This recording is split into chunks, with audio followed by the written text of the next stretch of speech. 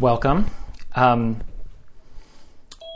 is customary with Buddhist teachings, we begin with going for refuge and setting our motivation for the teachings, for doing the practice.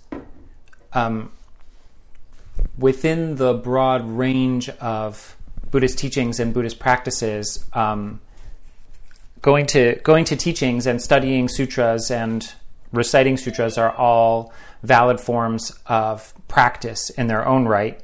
So practicing Buddhism is not limited to meditation practice or reciting a mantra or something like that.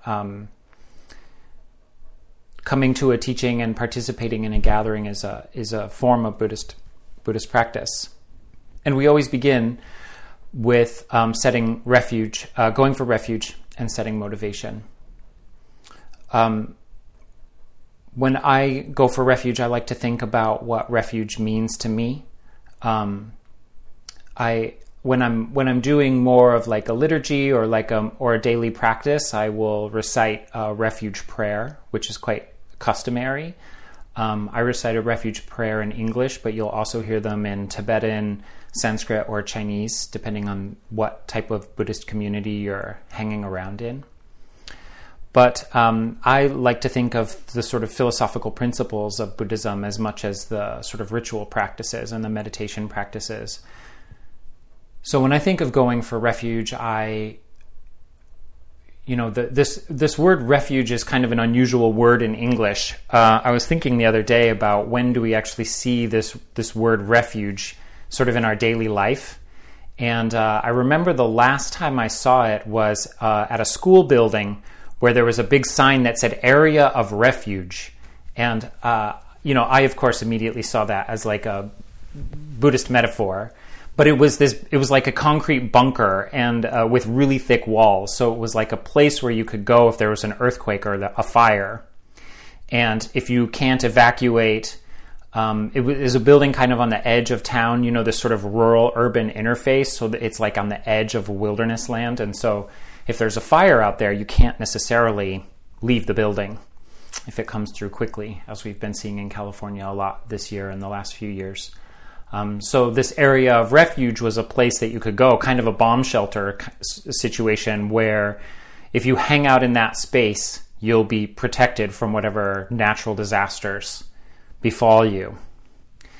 And of course, in Buddhism, the disaster is samsara, the disaster we make of our lives through ignorance and planting negative karma through selfish and mean-spirited actions, big and small actions that we do. But the longer we practice, we hopefully commit fewer harmful actions with our bodies, but also with our speech, the things that we say, and even in our thoughts. So when we're going for refuge from Buddhism, what we're seeking shelter from is samsara, the sort of mistakes that we make through ignorance, motivated by ignorance. The three poisons in Buddhism, of course, are craving, aversion, and delusion. Sometimes that's put as greed, hatred, and delusion.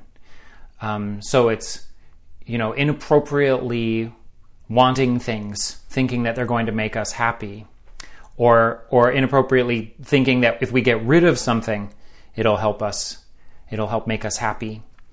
And so craving and delusion are sort of the manifestations of ignorance, which is not really understanding how the world is working. And this is what we're going to the three jewels, Buddha, Dharma, and Sangha, to seek refuge from. And so when we go for refuge to the Buddha, we're not asking Buddha to intercede on our behalf or sort of like come out of his Buddha heaven and rearrange things for us to get us out of our jam. That's not how Buddhas work, and that's not how Buddhist philosophy thinks about what our options are. So we're not praying to Buddha to come and help us out, but we are going to refuge to Buddha as the sort of ideal state of consciousness, the pinnacle state of humanity, which is or of all life, really, not just humanity, that we have the capacity to fundamentally change the way that our mind is working, fundamentally change our perception, and realize a state of consciousness that is not afflicted by suffering, that is not ever doing things that harm people, and are always, in fact, doing things to help people to the best of our ability. But Buddhas have perfected that state, and that state of mind. So when we're going for refuge to the Buddha, the way I like to think of it is that we're getting protection or shelter or solace from this idea that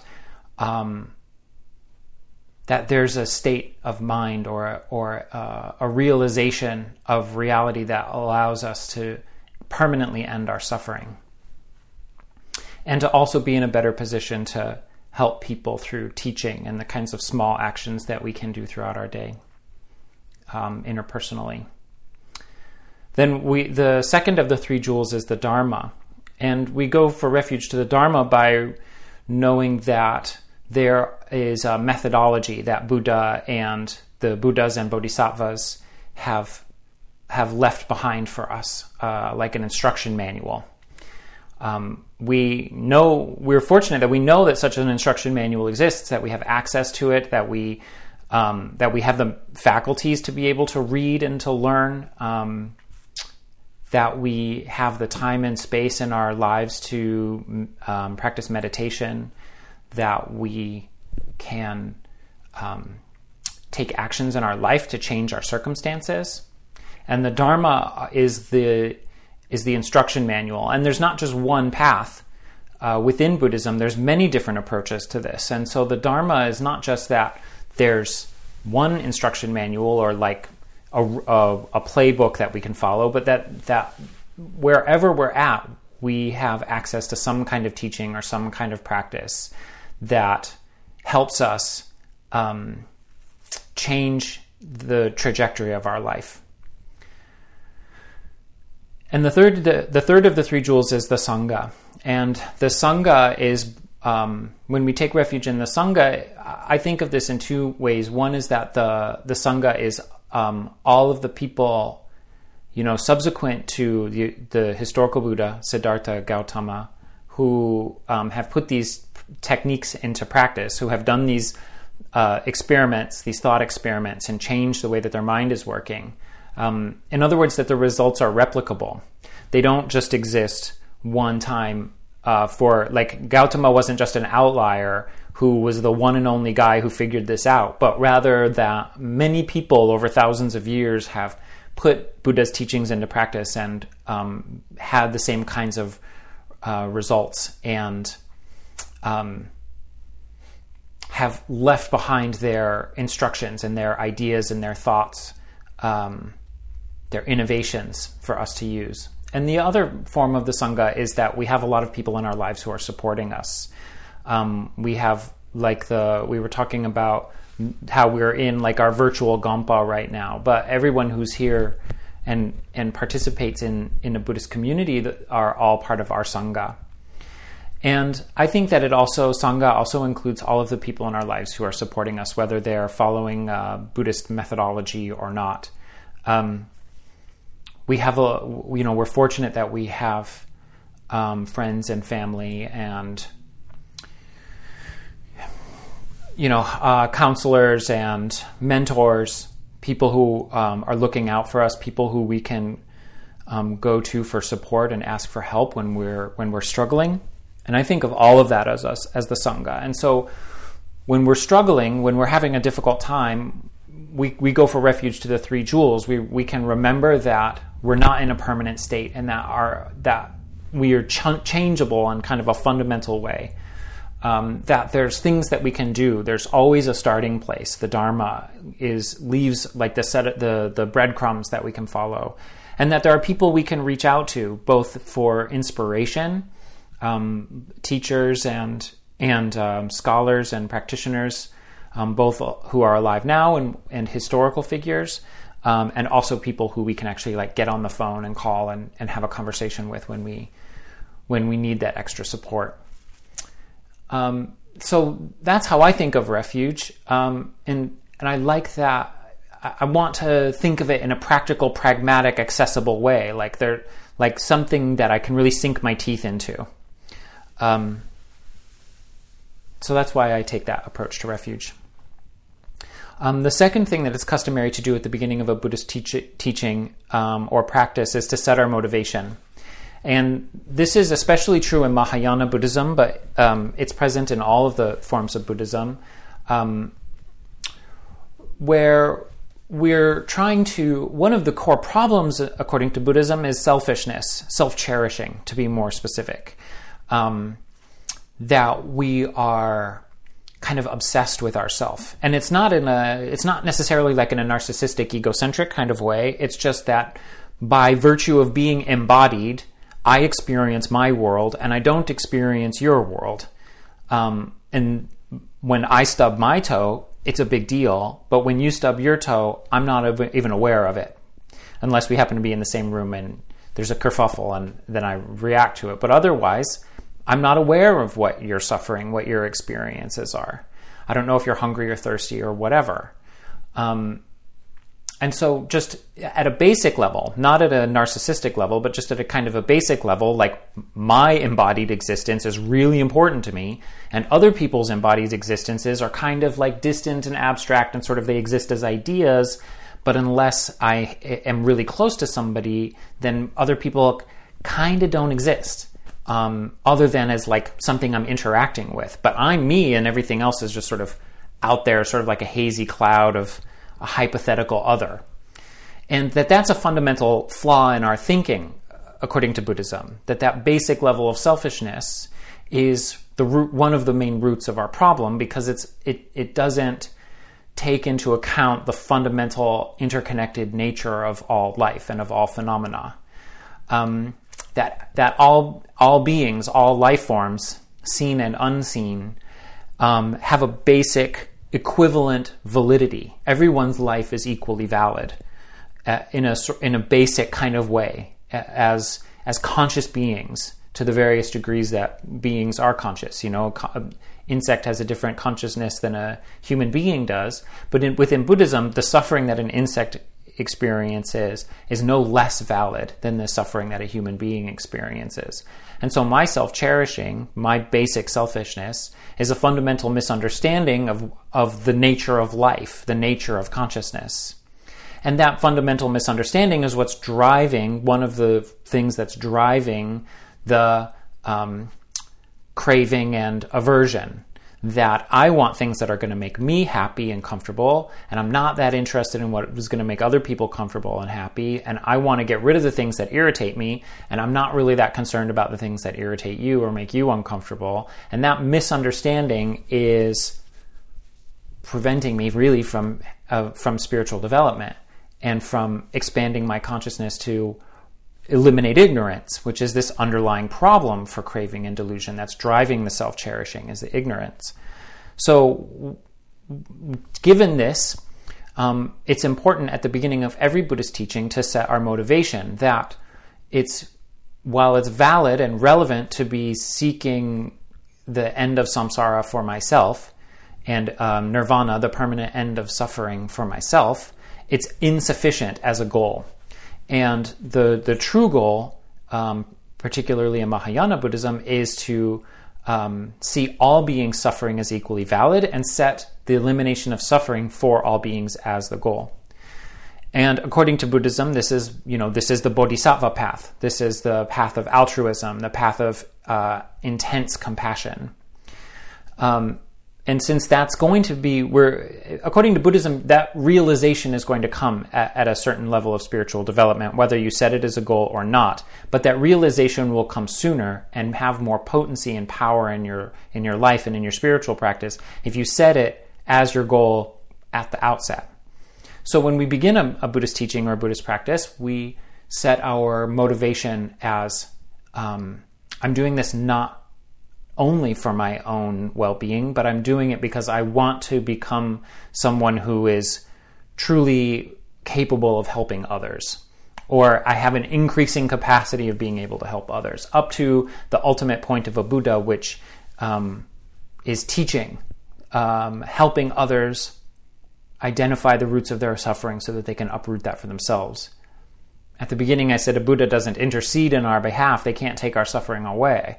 But what they can do is guide us to identify the suffering in our own self so we can uproot it in our own self. And that's what our goal in Mahayana Buddhism is, to become someone who can teach with such skill that we can, with everyone that we're interacting with, help them see how they can uproot and eliminate suffering in their own life. And that's a lofty goal, but nevertheless, that's what we're setting as our motivation at the outset. So that's refuge and motivation. And I think it's worth taking extra time to look at it at the beginning of a class, because it is kind of the sine qua non. It's like we're setting the foundation for everything else. All of the, the philosophical study and the textual interpretation and the looking at what the Sanskrit is saying and things like that are all only relevant and valid in a container of refuge and bodhicitta. So in this class series, we're looking at the Heart Sutra. And I think it's worth briefly reviewing what we looked at the Heart Sutra in the last class to kind of reset the stage. The beginning of the Heart Sutra is about setting the scene and,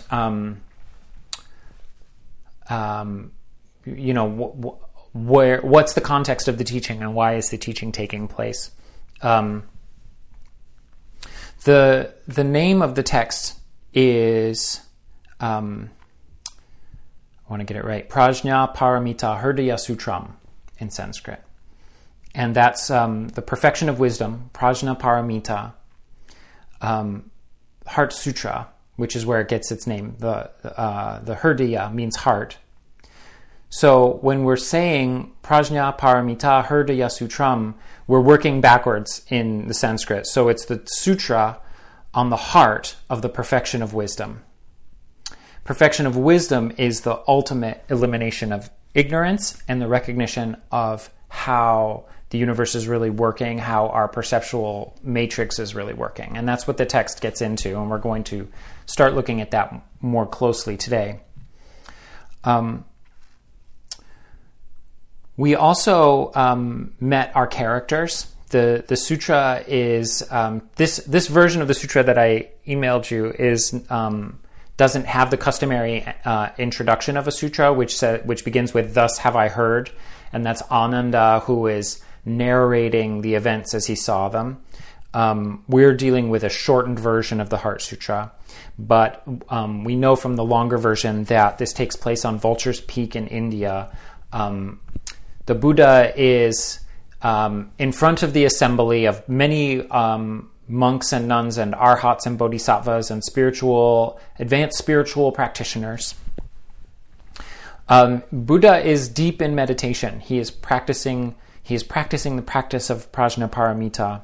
And sitting next to him is one of his chief disciples, Avalokiteshvara, the Lord who hears the cries of the world, the Lord who hears the suffering of the world.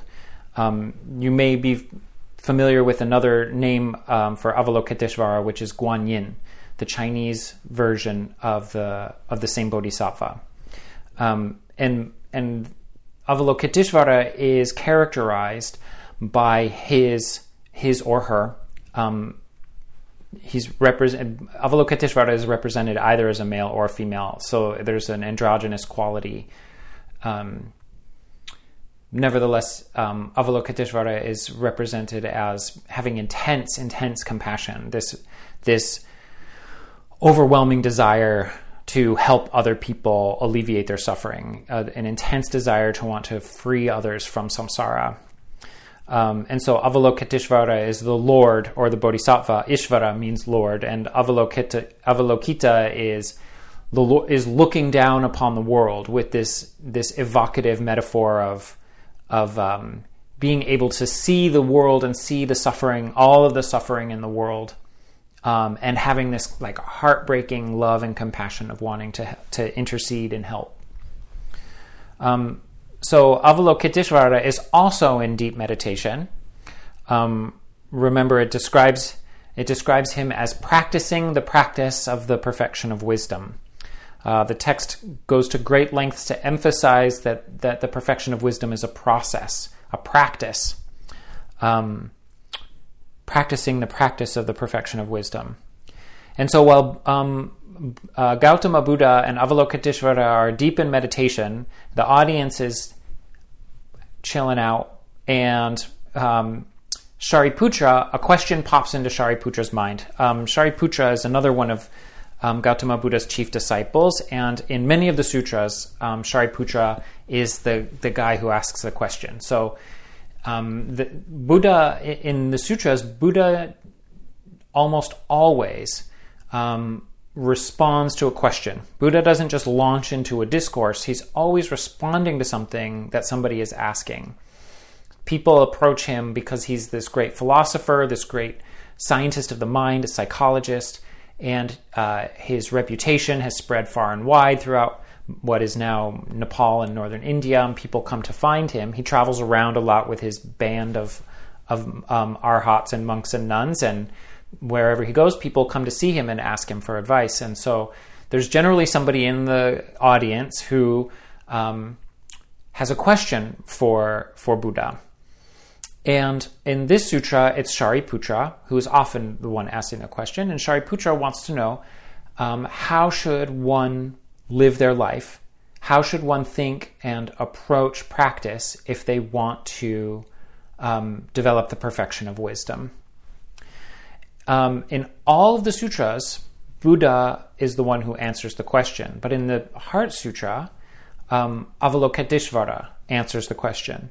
Buddha doesn't stir from his meditation. He doesn't speak in the sutra until the very, very end. But Avalokiteshvara responds to Shariputra's question. This is crucial because this is a text on wisdom. Prajnaparamita is a philosophical text on wisdom, which is the two wings of Buddhism, right? Wisdom and compassion, and you need both wings need to be equally strong and working in concert in order for the bird to take flight.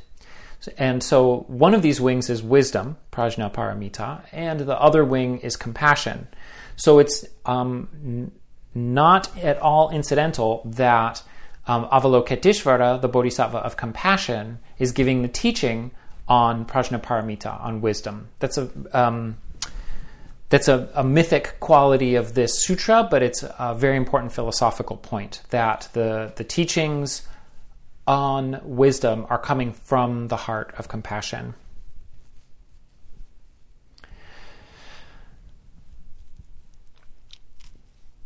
So this is setting the stage. Buddha and Avalokiteshvara are meditating. There's an uncounted number of spiritual practitioners hanging out, wondering what's happening. Shariputra asks a question: how does one practice the perfection of wisdom? Avalokiteshvara, speaking from within the state of deep meditation, responds to Shariputra's question. And that is the content of this discourse. That's the content of the sutra, is Avalokiteshvara's response.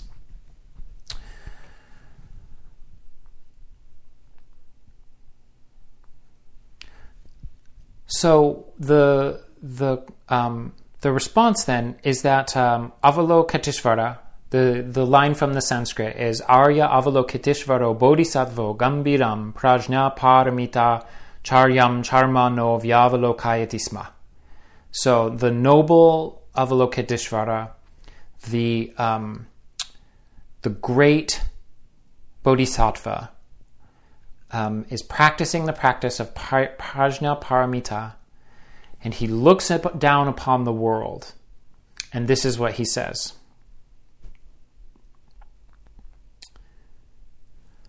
What he sees is that Panchaskanda, this is the Sanskrit, Panchaskandas tams cha svabhava shunyan pashyati sma. So he hasn't started speaking yet. the text is still telling us what Avalokiteshvara is seeing, what Avalokiteshvara experiences from within Prajnaparamita as his meditative state. The Sanskrit Panchaskanda, that means the 5 skandhas. Skandhas is a very interesting word in Sanskrit, and it doesn't readily translate into English and kind of capture the spirit or the meaning of what the skandhas are. We'll get into the skandhas later, but for a shorthand, the skandhas are, the word skandha means something like heap or aggregate. These are English words that you'll hear if people are talking about the skandhas. The skandhas are sort of psychological and physical faculties, characteristics of consciousness and perception and the world that, taken in total, create a person's being. The skandhas are form, physicality, sensation, perception, volition, and consciousness itself. And we'll talk about that more because it comes up later in the text. But for now, what we need to know. This is one of the tricky things about the Heart Sutra as a text. This is just a brief aside. Is that there's a lot of technical terminology, a lot of Buddhist technical terms in this very short text. One of the reasons I like it and that I wanted to teach it here is that it's kind of a condensed shorthand for a great deal of Buddhist philosophical ideas.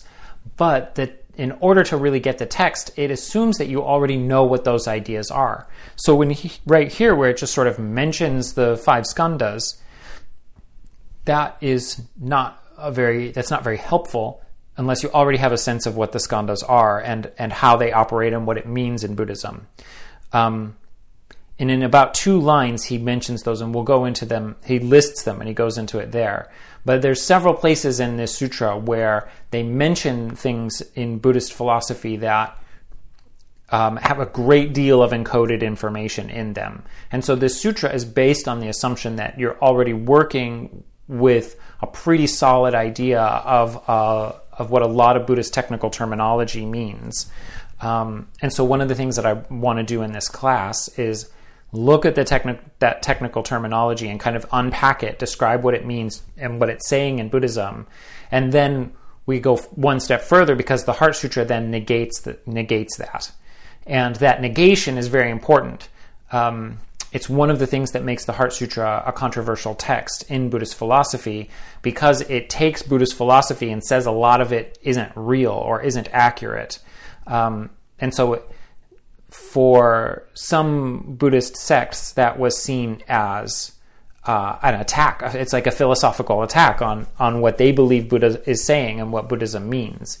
So this idea that Prajnaparamita comes in and negates a lot of philosophical ideas that are well established in Buddhism, it makes it a challenging text intentionally. The Heart Sutra is trying to be a challenging text, meaning that it's attacking what old school Buddhists would be holding on to as what they think Buddhism means. But it pretty much goes right into fifth gear, because it says the Panchaskandhas are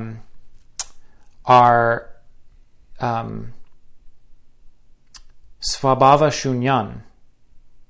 So here's a couple of our really big key words in Buddhism. Svabhava and Shunya, or usually we hear Shunyata. So Shunyan means empty or void, possessing nothing, non-existent from the Sanskrit. And Shunyata makes it a process. It like ta in Sanskrit is like adding ness to an English word. So similarly, we have shunyan, empty, shunyata, emptiness. So that gives it a process orientation. But in this verse, where he's introducing this term shunya, he's simply saying that the svabhava is empty. Now, svabhava is another key word in Buddhism, because this is a thing that Buddha goes to great lengths to attack, even in the early sutras, before the Mahayana sutras come on the scene, or the Prajnaparamita sutras come on the scene. The svabhava means self-nature. Bhava meaning being. So one of the reasons I want to work from the Sanskrit, sorry, another slight aside, one of the reasons I want to work from the Sanskrit for this text is that Sanskrit words have a lot of possible meanings, and they take on different tone depending on the context that they're in. So whenever we choose to translate a Sanskrit word as one English word, we are maybe missing other possible connotations or usages of that Sanskrit word. So that's why I wanted to work from the Sanskrit and talk about many of the different possible translations for these words, because I think it's helpful for us to have a more kind of broad scope or kind of holographic understanding of what the text is saying, rather than reading it in English and just immediately imposing one possible translation out of many.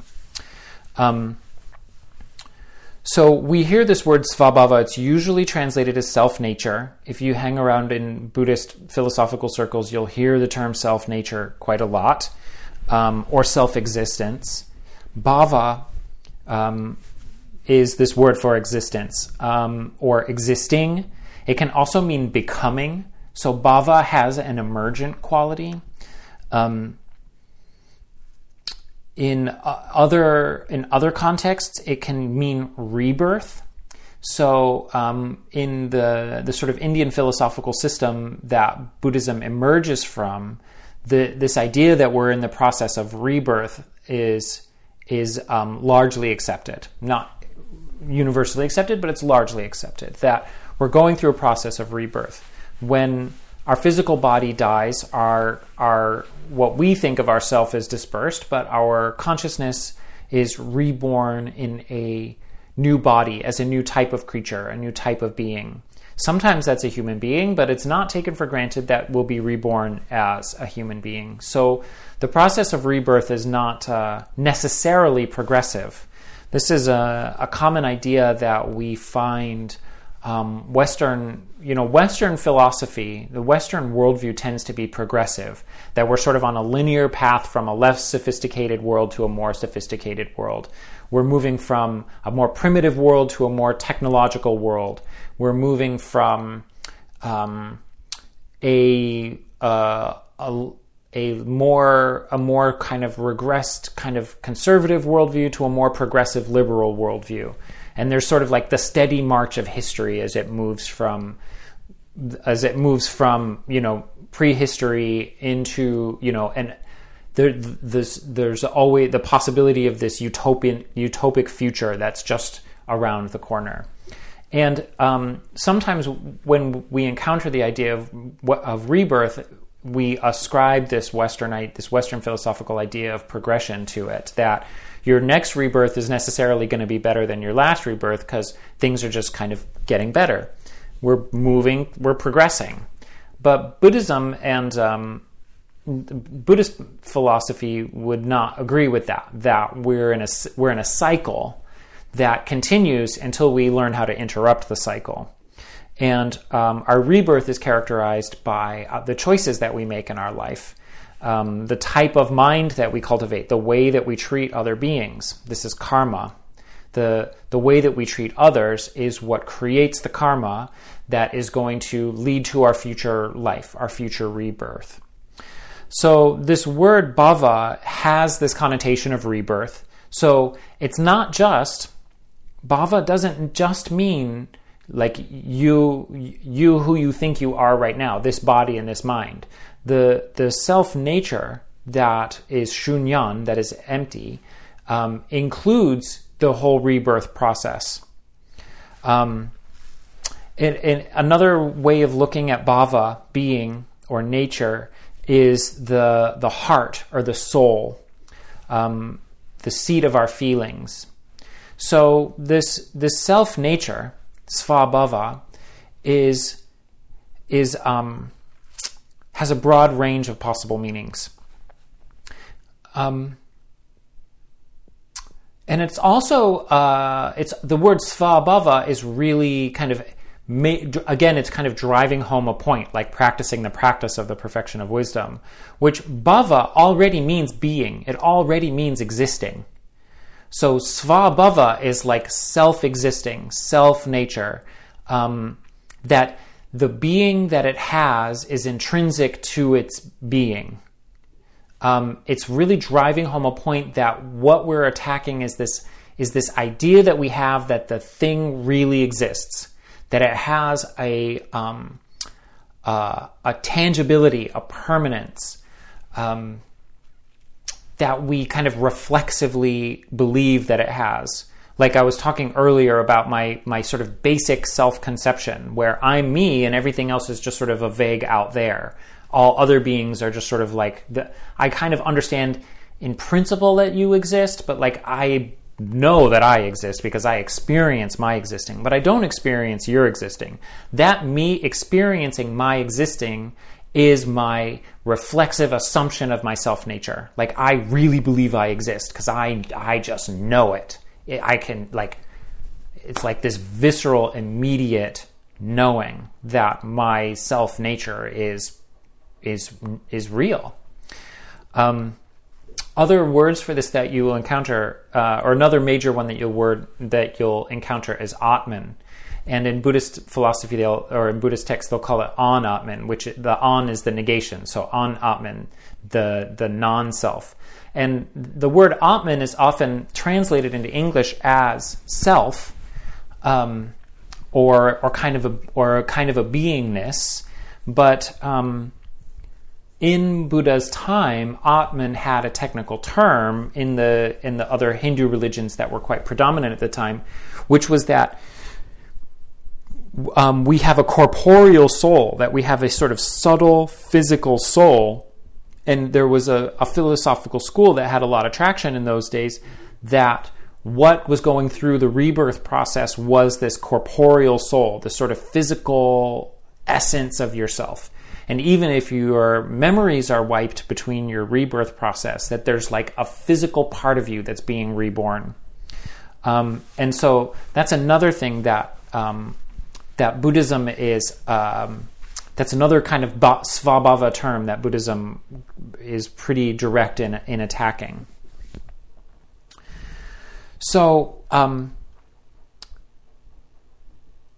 Buddha is saying this svabhava, or I guess it's Avalokiteshvara who's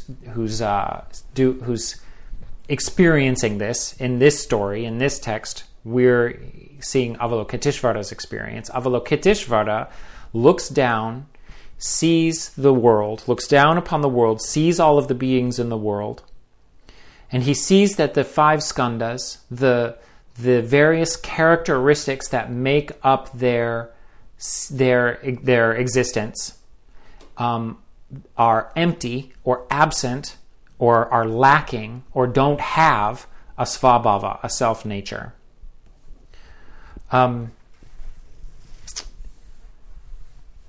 And there's another word in this line, pashya, pashyati, and pashya means beholding or rightly understanding. So as long as we're going through the Sanskrit, we can go through almost all the words. So, panchaskanda tamscha svabhava shunyan pashyati sma. He rightly beholds, he correctly sees the self-nature of the five skandhas are empty. So I think it's worth here taking a little more time to talk about what it means to say something is empty of self-nature. Because the Buddhist texts talk about it in a variety of different ways, and they're not... Different Buddhist texts and different genres of Buddhist texts talk about it in different ways. So they don't always give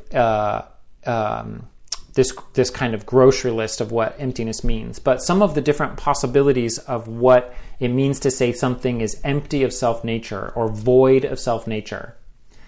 We hear this word like emptiness is a fairly accurate translation from Sanskrit into English, or voidness. You'll also see voidness pretty common in translations of Buddhist texts. But it's difficult from those words to get a sense of what emptiness means. Voidness sounds like, outer space when there's no stars and no light and no planets, and it's just like this infinite blackness or something like that. And that's not at all what emptiness is talking about. It's not talking about that there's nothing there. It's not saying that there's nothing there. It's saying that the thing that we think is there, the thing that we reflexively believe is there, is a misunderstanding. And that's what emptiness is really trying to get at, and what this text is really trying to get at. So some of the ways that Buddha and Buddhist texts talk about emptiness, one of the main ones is impermanence, that we think of things as being enduring. And when we really sit down and think about it, we know that our car is going to break down eventually. We know that at any point you could drop a plate while you're washing dishes and it would break, and it's not permanent in that sense. But in our kind of moment-to-moment reflexive way of looking, of experiencing the world, the things seem to us to have an enduring existence to them. For example, when I put my teacup on my nightstand, I assume it's going to be there when I wake up in the morning. And that's my, unquestioning faith in its svabhava, in its self-nature. Like the cup, it just exists. But Buddhism is trying to get us to think about it at a deeper level, which is that things are always impermanent, but we are perceiving them as not impermanent because we're imposing our understanding of them as permanent on them. Oh, that's a word salad, isn't it? Another way of looking at it is that things are not under our control. That if things... Here's the kind of the way that Buddhism attacks what we think of as permanence, as svabhava, the self-nature to a thing, is if it had a self-nature, if the teacup on my nightstand had a self-nature, it couldn't possibly break because it would be under my control. It would be permanent, unchanging. Its essence of teacup would be its self-nature. And it couldn't possibly break because it would be under my control, because I'm perceiving it as having the self-nature of teacup. Excuse me. In fact, here's the teacup I'm talking about. It has a picture of a Buddha on the bottom, see? My favorite teacup. There's only one of them. It has self-nature. I know because it's in my hand right now and it can't ever break. No, that's incorrect. That's the self-nature. That's not there.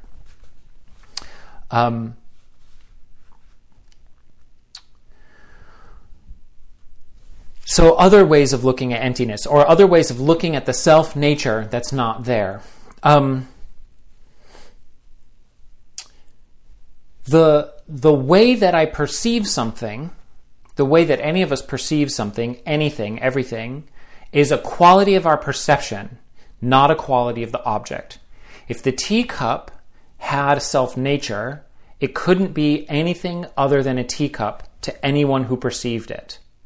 So if my cat comes into the room, I don't have a cat, but if I did, and my cat came into the room, the cat would not necessarily see this as a teacup. The cat wouldn't look at this as, oh, this is Mojo's special teacup, his favorite teacup. The cat wouldn't have any perception of that. They might have a perception of it as something that's holding a liquid, but probably the cat's not going to want to drink my strong black tea. So it's not going to see it as a teacup. We can take these examples with anything. Take a musical instrument. I have a ukulele right over there. My cat's not going to see a ukulele as a musical instrument. The The quality of the ukulele as a musical instrument is a quality of my perception, not a quality of the object. And someone who doesn't know how to play a ukulele is going to perceive it as very different than somebody who does know how to play a ukulele. Someone who knows how to play it, somebody who knows how to play it better than I do, is going to see it as something that's capable of producing beautiful sounds. Somebody who doesn't know how to play it is going to perceive it as, maybe having the potential to do that, but that's not what it doesn't have that immediate visceral meaning to them. Those two people perceive the same object very differently. And so we're labeling things not in a conscious way, not where I'm looking at the teacup and saying, oh, this is teacup, and the cat looks at the teacup and doesn't see it as a teacup, maybe because they don't have the language to call it a teacup. But even at a more subtle level than that we're continually reflexively seeing things as having the self-nature of what our perceptual apparatus, forced by our karma, is, demanding that we see it as. Another way of putting it is, I can't look at the teacup and then say, oh no, that's not a teacup, that's a shoehorn or a doorknob, right? I can't just perceive it as different than I perceive it. I can't just take the label off and put a new label on. That labeling is the self-nature of the thing, the falsely existing self-nature of the thing. That reflexive automatic labeling is my perception of its self-nature, which is not there.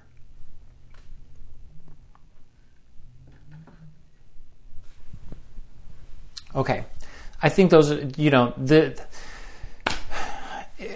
who have been through the emptiness ringer, the emptiness class ringer before, know that this is something that you can think about and contemplate and talk about a lot and not ever really quite get to the bottom of it. So I don't want to get too exhausted. This whole text is about emptiness, so it comes at the same problem from different angles. And so for right now, we just want to get kind of a working definition of the lack of self-nature, the self-nature that is empty, that the fact that the objects, the text is starting with the skandhas, which is pretty interesting because the skandhas are mostly psychological qualities of consciousness, that the things that we think have a self-nature are empty of a self-nature. We just need to start having like kind of a way to work with that, a way to kind of chew on that as we go forward. Because it keeps going. That's not the end. It keeps going. This next line is the famous line from the Heart Sutra. And if you've heard the Heart Sutra, this is the one that is the standout line. This is Avalokiteshvara speaking to Shariputra and the audience. In Sanskrit, he says, Iha Shariputra Rupam Shunyata Shunyataiva Rupam Rupa na pritak Shunyata Shunyataya na pritak Rupam Yad Rupam Sa Shunyata Ya Shunyata Tad Rupam. So there's a lot of rupas and a lot of shunyatas in that sentence. But it's the relationship that is important here, which is in English.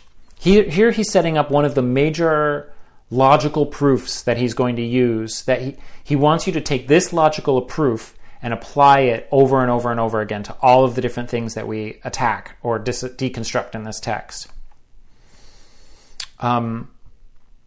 Form is emptiness, and emptiness is form. Form is none other than emptiness. Emptiness is none other than form. Whatever is emptiness, that is form. Whatever is form, that is emptiness. So this is kind of ripping the bandage off, because it's not enough to say that the svabhava is shunya. He has to go further and say form itself. He's starting with form, but he's going to apply this to many different things. Form means our physical body. This is the first of the 5 skandhas, the pancha skandhas.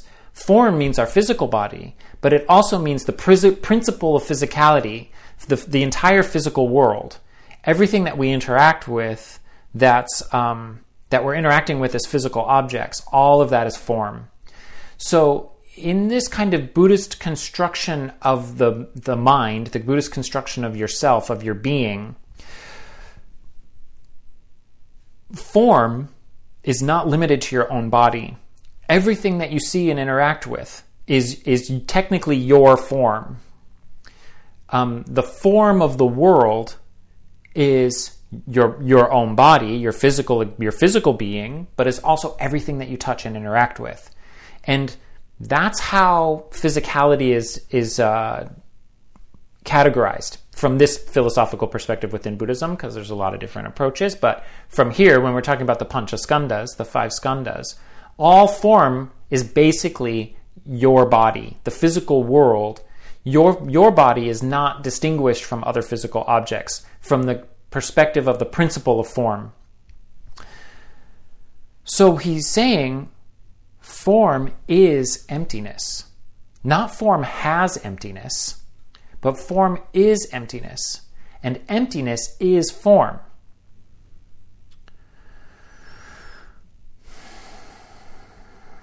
That's tricky. Because here he's saying it's not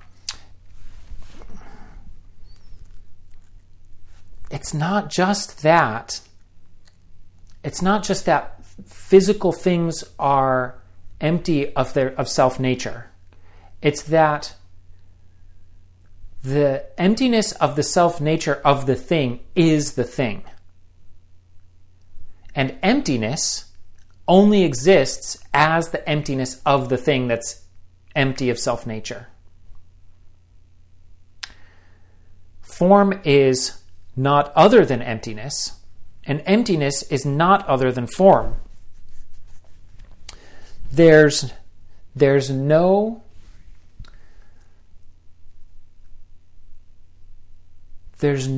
form that's not empty of self-nature. And there's no absence of self-nature except for the things that are empty of self-nature.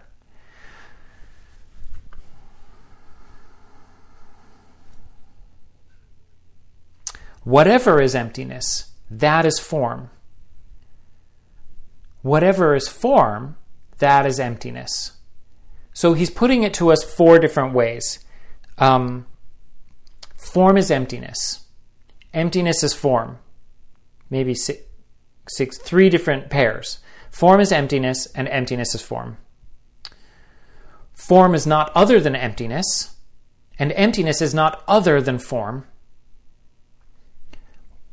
Whatever is form, that is emptiness, and whatever is emptiness, that is form. So this is one of the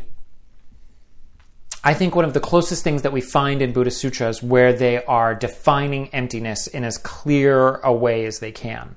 Now, we're talking about form, but Avalokiteshvara goes on to say this is also true of sensation, of perception, of volition, of consciousness, and he goes on from there. But he sets up this, I was going to call it a dichotomy, but it's really an absence of a dichotomy, where he's saying these things that we can't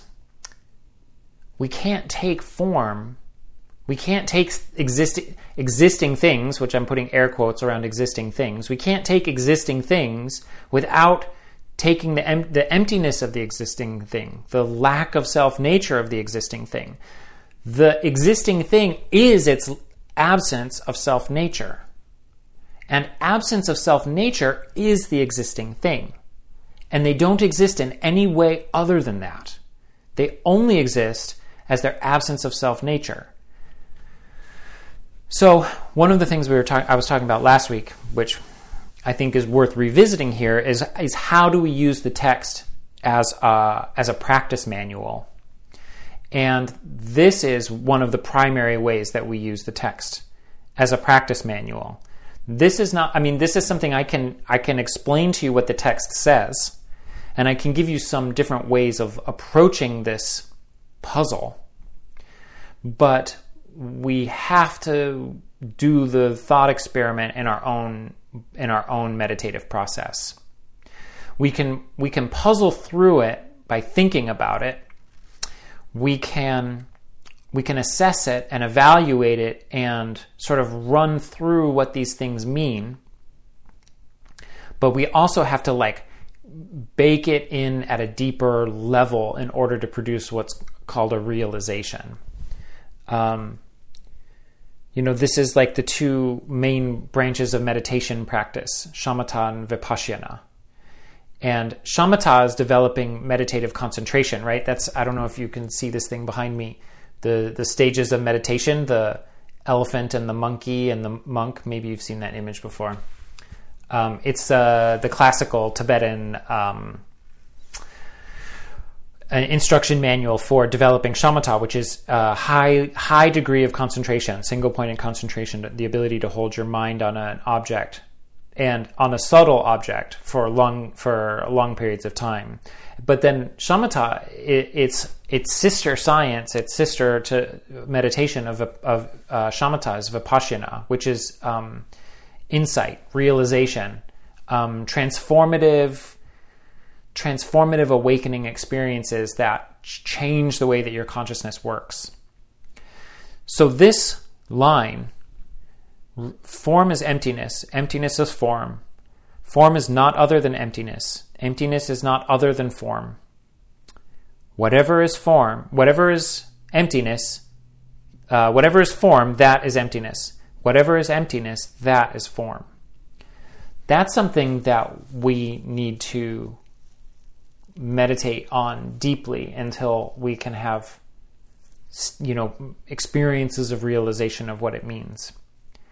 And I think that's one of the main ways that this text can be used as a practice text. And it goes on, and of course, we have 4 more classes after this one where we'll go into these ideas more deeply and apply it in different ways to different aspects of our consciousness, aspects of our existence, different ways of looking at how reality is working, and then seeing how emptiness fits within these frameworks for how reality is working. But we need to stay with form is emptiness and emptiness is form.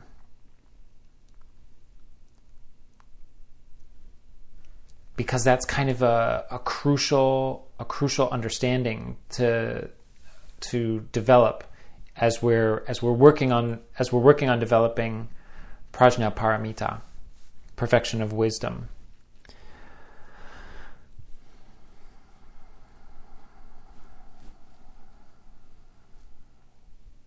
So I think we'll wrap up shortly, take a break, and then come back for some discussion. But just a moment before we do that,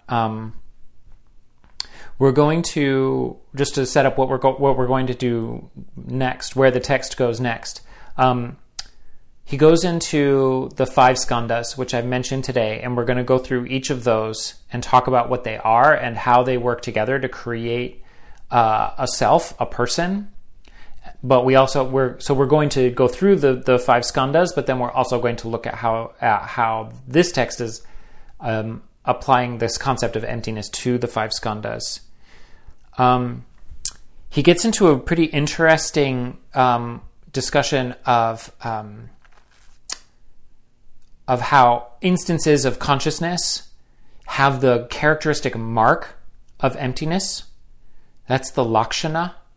Lakshana is a complex concept, Sanskrit word that doesn't have an easy translation, and I've even seen texts where English translations, where the author chooses different English words for the Sanskrit word lakshana, and so you're going through this text and he's using all these different words to describe what's one Sanskrit word. Lakshana is a pretty interesting concept. And we're going to look at more of the characteristics of emptiness according to the Heart Sutra. And then that's, I think, that's probably what we're going to do. That's what the next class will be. And then we get further into sense perception, how sense perception works, how we think it's working, but also how it's really working according to Buddhist the sort of Buddhist neuroscience. I'm putting that in air quotes because that's not really fair to claim that Buddhism is making the same assertions of neuroscience, but we're going to look at how the sense organs work according to Buddhism, and then it also gets into the 12 links of dependent origination, and the Four Noble Truths. So this is kind of the greatest hits. This text has like the greatest hits of early Buddhist philosophical treatise. But one of the things that the text is doing, as I mentioned earlier, is that it's attacking these Buddhist ideas. It's attacking Buddhist philosophy.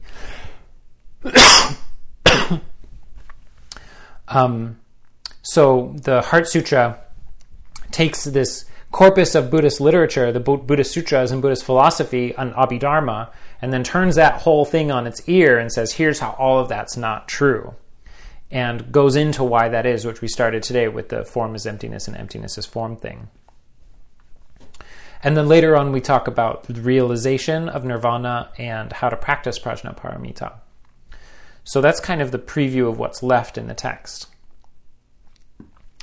Now it's also customary, before we end, to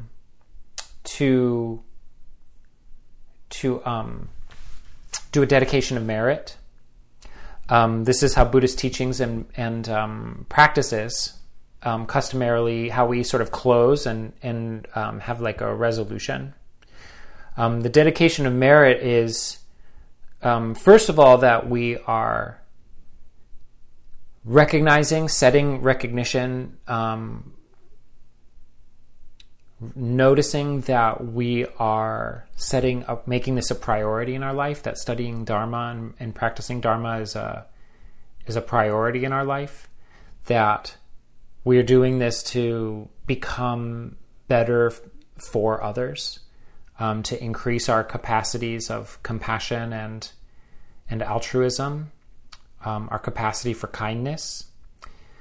Even though the Heart Sutra is largely a wisdom text, it is still trying to get us deeper into our kindness and our compassion, and give us a strong recognition for why that's important, why it's necessary, why it's crucial. So taking the time to study this, to contemplate it, to meditate on these things is a powerful activity. And so we want to dedicate that to the well-being of others, living in a more peaceful, sane, caring society, for starters.